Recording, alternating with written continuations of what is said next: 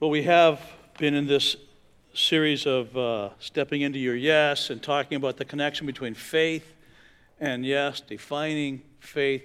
And from Hebrews 11, leaning on this concept that's in that text of the connection between today and tomorrow. There's a lot of not yet. It's coming, but not yet in Hebrews 11. And we want to build on that with this idea. You saw it in the stories of the people that we gave gifts to and gave grief to in some cases, responding to a dare by your favorite pastor wearing a striped shirt today. The idea that there's something going on now, but something coming in the future. That whatever's going on now doesn't define the future. It just describes the present, but it doesn't define the future or looking forward. There are implications for the things that we experience now, the decisions we make now. There are implications for every historical event in our life. And Easter's no different. There are implications for Easter. Do you remember when you were a kid, arguments with other kids? We had phrases we used. They were like little weapons, and they were powerful, and they got you out of trouble when you said them. On White Drive, 983 White Drive, Santa Clara, California, is where we employed our phrases as little kids in word wars. And on the campuses of Milliken Elementary School, in the hood of Santa Clara, where I grew up. And we had comebacks for everything. You had some of the same comebacks. These are universal rules. No matter where you went, where you moved, you could use the same thing, the same words, the same comebacks, and they would work. People knew. For instance, we had comebacks for when somebody called us a dame. Remember some of the comebacks? They used to call me Curly Q. I'd come walk, Curly Q, Curly Q. And the comeback we used was, ready for this? I know you are, but what am I? Remember, I know you are, but what am I? Any other I know you are, but what am I users out there? Anybody use it this morning with your spouse? I know you are, but what am I? And then there was a comeback for that little Raz. Takes one to know one. Remember that one? Takes one to know one. And we even had comebacks for the comebacks. And the comeback for that comeback of takes one to know one, any guesses? Then you must know them all. Remember that one? Did you not use that one? Was that Santa Clara specific? We even had a comeback for reasonable but threatening questions as kids. Someone would say, so what? Which challenges you to justify what you just said. So what? What's the relevance of that? And our answer was, that's what. Remember? Great logic we had as kids. So what? That's what. Oh, I guess I have no comeback for that's what, Because that's a relevant question, the so what, and then the that's what. Really, without realizing it, we were saying, how real is that? How does that touch my life? What's the relevance of that? And your answer would be, that's what. You had answers. And we still do that as adults. We still ask the question. And as Christians, we're invited to ask that question constantly, to God even. So what? What's the deal with this? How is this relevant? How does this touch me? What's the relevance of Easter? So what? And God has, and we have, these that's what answers in response. And it's that last little childhood neighborhood jab I want to focus on this morning on Easter. The so what's of Easter. Not to disrespect Easter, but to ask a question God invites us to ask, because He invites us to keep using our minds, even when it's delicate and not all that comfortable. He rose from the dead. So what? How is that relevant? The event we celebrate today is no different than some of those childhood questions, but the words are different, and our age is different, and we think differently about that. We have a more refined so what, and we have pretty high demands on what we hear in response to that. The grave is empty. Jesus is alive again. He was verified dead, and now He's alive again. They went to see Him, and the stone was rolled away. So what? What are some of the things that Easter means? Here's one of them. Easter means, resurrection means, empty grave has implications, and one of them is this. It means that stuckness is a lie. Stuckness, the idea that what we are today, where we are today, the way we're dealing with today, and the things that are coming at us today, we're stuck there forever. It's never really going to be different. We have this spiritual and emotional, intellectual class system that believes this lie, that whatever it is you're born into or choose to step into, is what you're stuck in for the rest of your life. And Easter means stuckness is a lie. The fact that Jesus is alive today, not as a concept, not as a fable, but literally in some form, the form of the Holy Spirit, alive today, walking with us, means that we are free. We are not stuck. Why are we not stuck? Newsflash. Because He ain't stuck. We're only as stuck as Jesus is, and if you could convince yourself that He's stuck, that He's wounded, that He has no movement to move beyond or break any chains, then you can convince yourself that you're stuck. But we're only as stuck as Jesus is, and He ain't stuck. Never has been stuck, never will be stuck. In fact, according to the Easter narrative, a brief portion of which you heard read this morning, Jesus seems he has his doctorate in unstuckness. He knows about getting people unstuck. In fact, according to a text in Luke, when Jesus came back to his hometown and sat down to teach, they handed him the scroll, and he read an Old Testament prophecy, and he seemed to say, I'm all about helping people no longer be stuck. It's on page 948 in the Bibles that are underneath the seats in front of you if you'd care to read along, but I'll read it for you from Luke chapter 4, beginning at verse 18. Here's what he read. The Spirit of the Lord is on me because He has anointed me to preach good news to the poor. That's unstuck language. He has sent me to proclaim freedom for prisoners. That's unstuck language. And recovery of sight for the blind. Let me know when you've heard enough. That's unstuck language. To release the oppressed. What is that? Unstuck language. And proclaim the year of the Lord's favor. That's grace and mercy language that gets us unstuck. And then he rolled up the scroll, gave it back to the attendant, and sat down. And the eyes of everyone in the synagogue were fastened on him. And he began by saying to them, because now he would expound upon that text that he read, blew their minds by saying, today, this scripture that I read is fulfilled in your hearing. In other words, he's saying, what I just read, that was talking about me.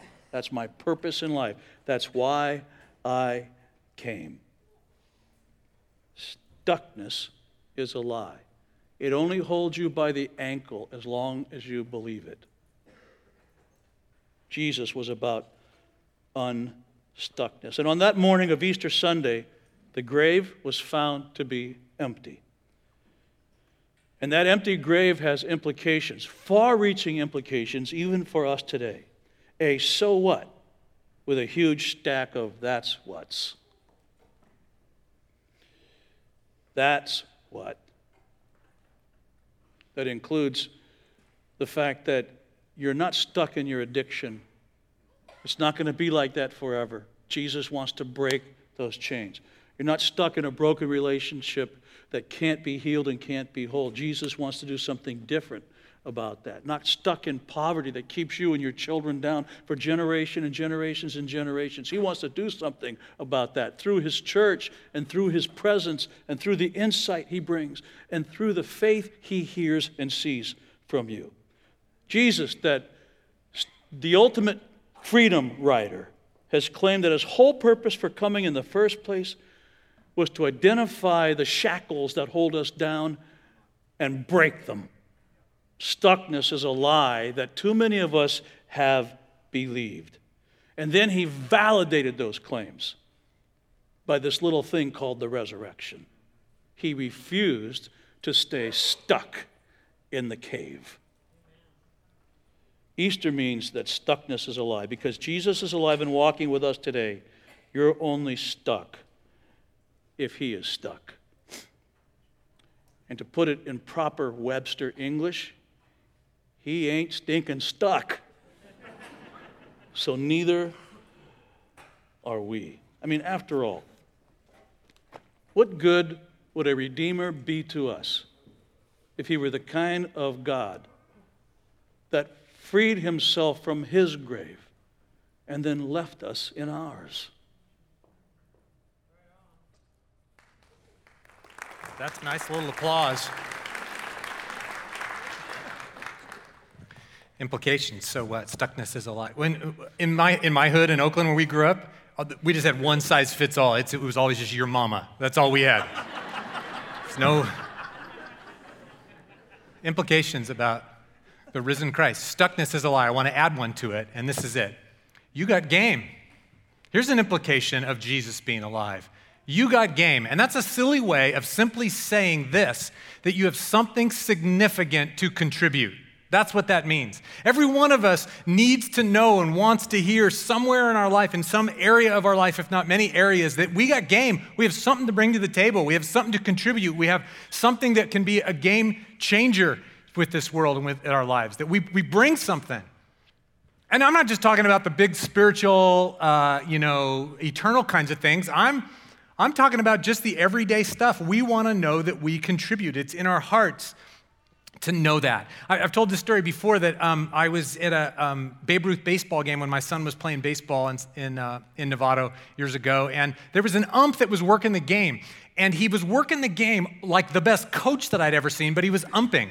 So during the game, while the game was going on, he was interacting with players. He would step, across the plate after there was a double play ball, and he'd say, "Way to turn that, good hands, way to keep your eye on the runner, on the ball and not on the runner." And he would just interact with players that way the entire game. It was amazing to watch. And my son was pitching late in this game, and he's not a pitcher, but the coach was just trying it, and he knew that that my son wasn't a pitcher, and so he was stepping across the plate and yelling to my son at the mound saying, "Hey, well done, keep your head low," and he was talking to my son this whole time. And in fact, at one point, he turned around, knowing that my kid was not a pitcher, but was actually showing some promise. He turned around, looked in the stands, and he's like, "Whose son is this?" And I'm like, and he goes, "Come here," in the middle of the game, stops the game, and I come down off the bleachers, and I go right to the fence, and he's like, "Listen, he can actually be a pretty good pitcher. I think if you work with him to do this and to do that, and he's got some natural talent," and he's like talking to me, and all the parents are behind him, and he's like, "Okay, go back up." All right, so I go, every play he had something to say. Kid ground out into, turned over on the ball and ground into third. He's like, "Okay, that was better than last time. Stay ahead of it." And he's talking to kids. Well, by the end, I just thought, this guy's the most amazing. I've never seen, the kids were lighthearted. They were full. They were walking with their heads held high, as opposed to how a lot of the tone that a lot of coaches give. Hello, right? Have you seen that? This is an umpire. And so after the game, I go over to him and I just go, "Listen, I've worked with students for a lot of years." I said, I was a youth pastor for a long time, and I said, I've never seen anybody lift them and encourage them and give them hope and speak into them like you. You're amazing at this. And I just sort of unloaded all of my wow, it's just a giant overflowing compliment. And I thought he'd be doing that, that's nothing. Well, he looks right in my eyes and he goes, "Yep, that's what I do."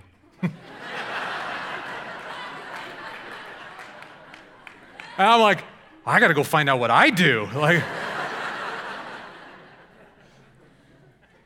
It is in all of us to have game. It is in every one of us to know that we bring something to the table, that we matter, that we are substantial. Becoming unstuck is just the beginning. Being healed is just the beginning. Knowing that God can bring us out of something that we're stuck in is the beginning. From there, then, we want to know that we contribute, that we have significant purpose and impact on the world. Jesus said to his followers, after living a life of miraculous involvement on earth, Jesus said to them these words in John chapter 14, "Very truly I tell you, whoever believes in me will do the works I've been doing." They'll do the works I've been doing, and they will do even greater works than these, because I'm going to go to the Father.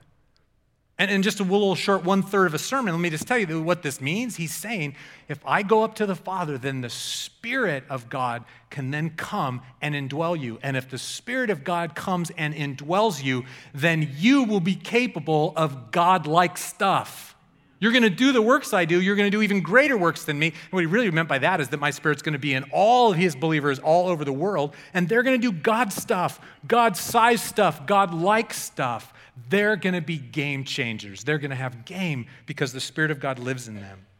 People need to know they're loved. They need to know they can be unstuck, but they also need to know that they can be fruitful, significant. We long to do something of meaning and value that grows out of our capacity, that grows out of who we are by God's Spirit within us. That makes our hearts beat, doesn't it? This is why we've resonated so much in an opposite, funny way with Dilbert, because Dilbert is like that cynical choice of the icon of American sort of corporate life, right? I ran across this Dilbert cartoon in preparation for this. This is a guy saying, I'm here for an interview. I have to go to a conference room named, and he looks at it, Where Hope Goes to Die. She goes, oh, it's the first one past the rectangle of futility. Maybe we think that Dilbert's so funny because it taps into these instinctive fears that anonymity and boredom and futility is going to be our lot. And then I'm going to die. But just the opposite has happened because Jesus is alive. Because Jesus has been raised from the dead and walks with us, his Spirit in us gives us game, calls us to significance and purpose. And we're not just talking about the biggest things, it's about every area of our lives.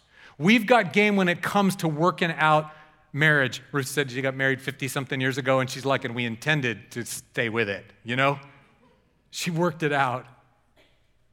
We've got game when it comes to being parents. We've got game when it comes to facing our weaknesses and our errors. We've got game when it comes to how we work with our friends and our neighborhoods, what our careers are like, what our investments are going to be about. We've got game in every area of our lives, and not just our lives, in the way that we touch those things. I mean, you want to know where your life and your game is? It's where you get up in the morning, and it's the stuff that you face all day long. It's the people on the bus. It's the people at Starbucks. It's the people in next cubicle. It's the people that you're supervising. It's the people that you're avoiding their telephone calls when they call. It's all those people. We have impact. We have God-sized impact on our world. And just beyond that, it's even to the world at large. We in today's world get to be invested all over the world in God-sized and God-like stuff. We got game. Ruth Fox has got game. I asked Ruth to come up here to share today. Was she not just delightful to have Ruth up here? Because she said, when we talked on the phone, she said these words to me. I said, Ruth, it doesn't sound to me like you're done. And she goes, oh, I'm not done. I'm not done. I'm working on my marriage. I'm loving people so that they might come to know that they come into a knowledge of the love and the grace of Jesus where I live. Because Jesus is alive. Because Jesus has been resurrected and walks with us. Ruth has the filling of the Holy Spirit for God-sized calling and impact. Ruth's got game. And by the grace of God, so do we.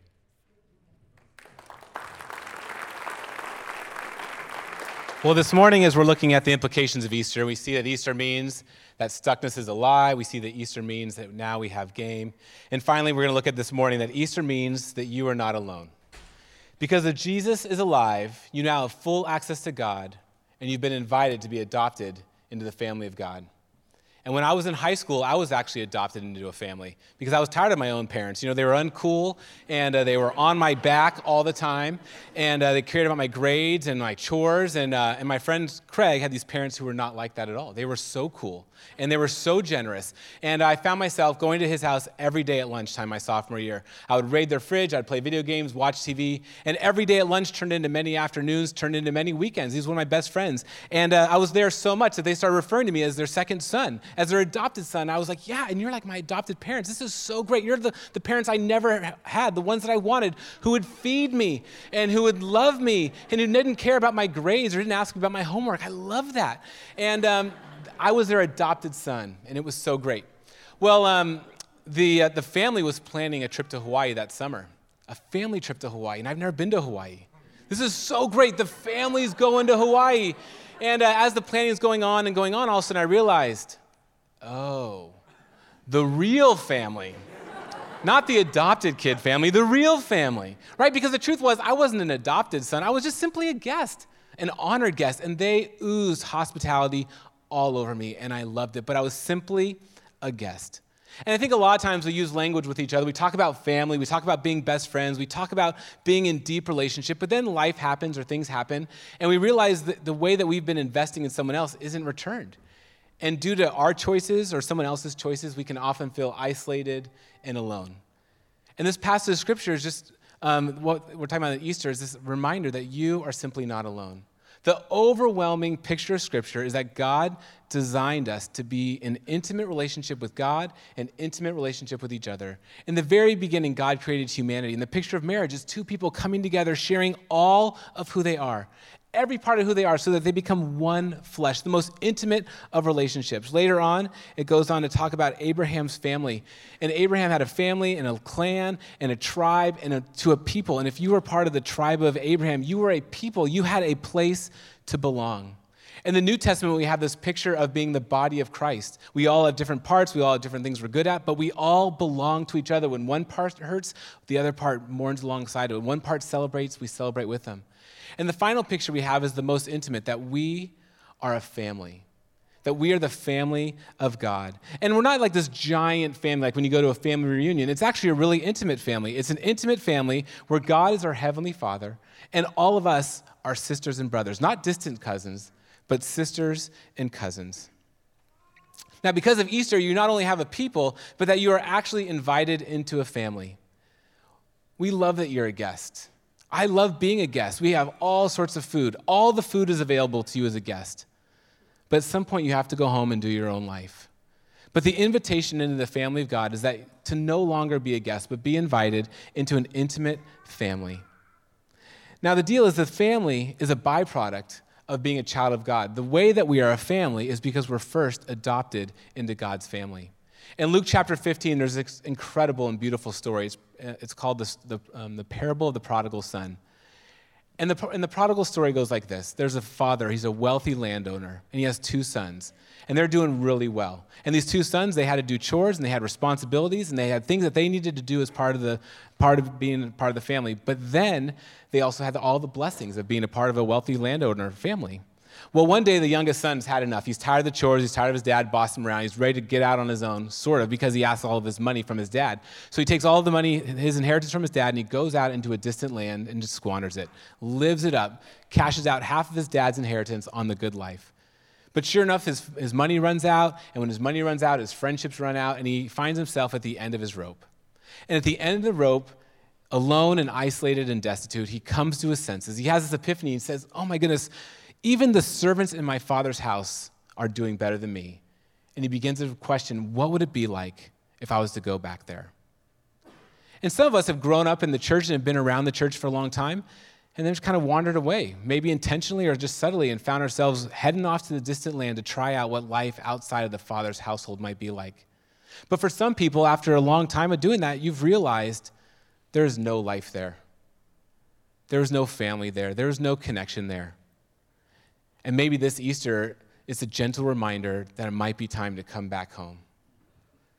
For some people who've never been a part of God's family, and they've just only known life in the distant land, they've only known life separate from God and God's people. They've only known life competing with the selfish and self-absorbed people around them, trying to make a way. And after doing that for only so long, at some point you have to have an epiphany and say, man, is this really all there is? Is this all there is to it? Well, Easter is the power and the mechanism that makes the adoption into God's family possible. Because in the story of the prodigal son, the story ends like this, that the father, he's at the edge of his property. He has a property, and he can't go because he has to manage his household, but he's always waiting and longing for his son to come home. And it says when the son comes home, the father sees him from a long way off. The implication is that God is at the edge of his property, peering out into the distance, waiting for any one of his lost kids to just turn around and come back.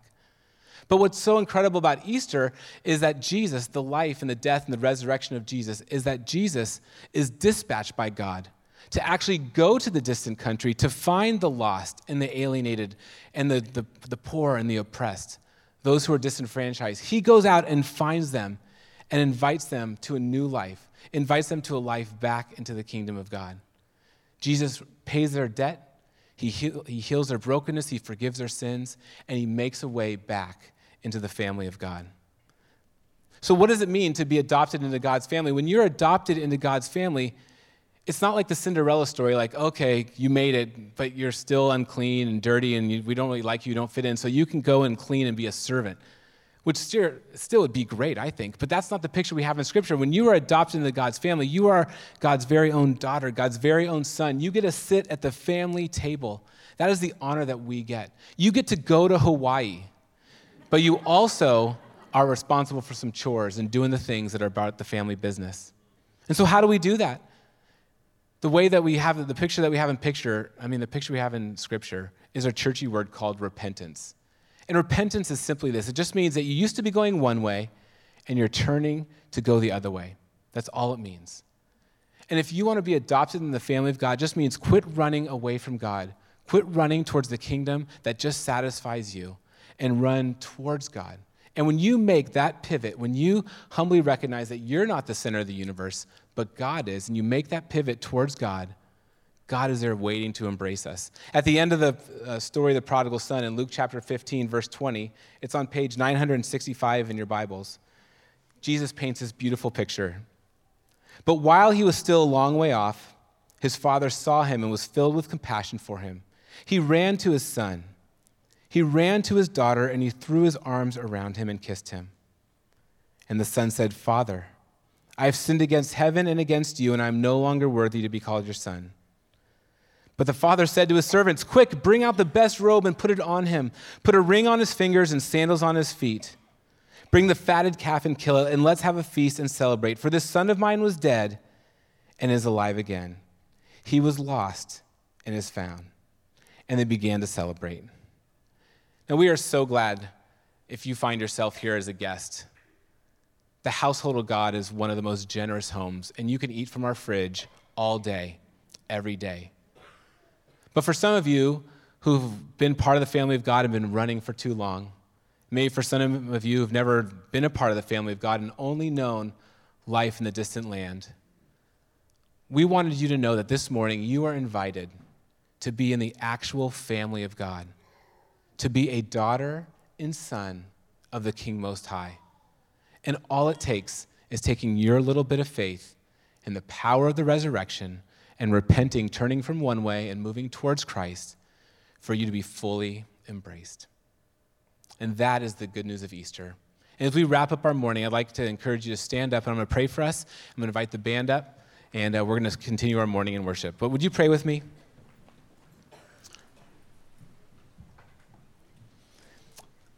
Heavenly Father and our gracious God, how incredible that we get to call you the Holy King of the universe, our Heavenly Father. For it is because of Easter that you have made a way for us to be adopted into your family. And there's some people here, God, who have been running from you, either intentionally or unintentionally for so long, and this morning might be an epiphany where they might say, "I'm done running. I'm done being alone. I'm done being isolated. I'm done trying to do everything for me." Maybe this morning is the morning where we repent, where we turn our back on the distant land and we move towards Jesus. And while we're still a long way off, may our Heavenly Father see us. As he's filled with compassion, we can imagine him running to us, saying, "My precious daughter, my precious son," as he throws his arm around us and kisses us.